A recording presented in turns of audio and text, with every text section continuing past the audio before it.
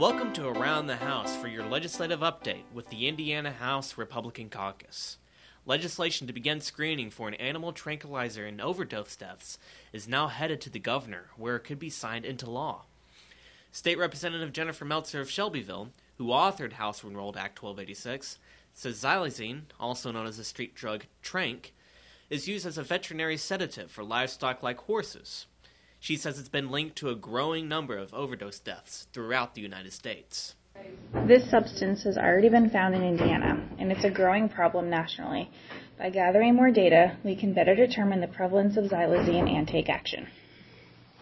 According to the Drug Enforcement Agency, xylazine-positive overdose deaths in the Midwest has increased by more than 500% from 2020 to 2021.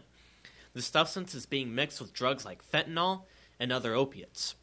Because xylazine is not an opiate, overdose reversal medications like naloxone and Narcan are less effective, and there is no known medicine to treat ingested xylazine.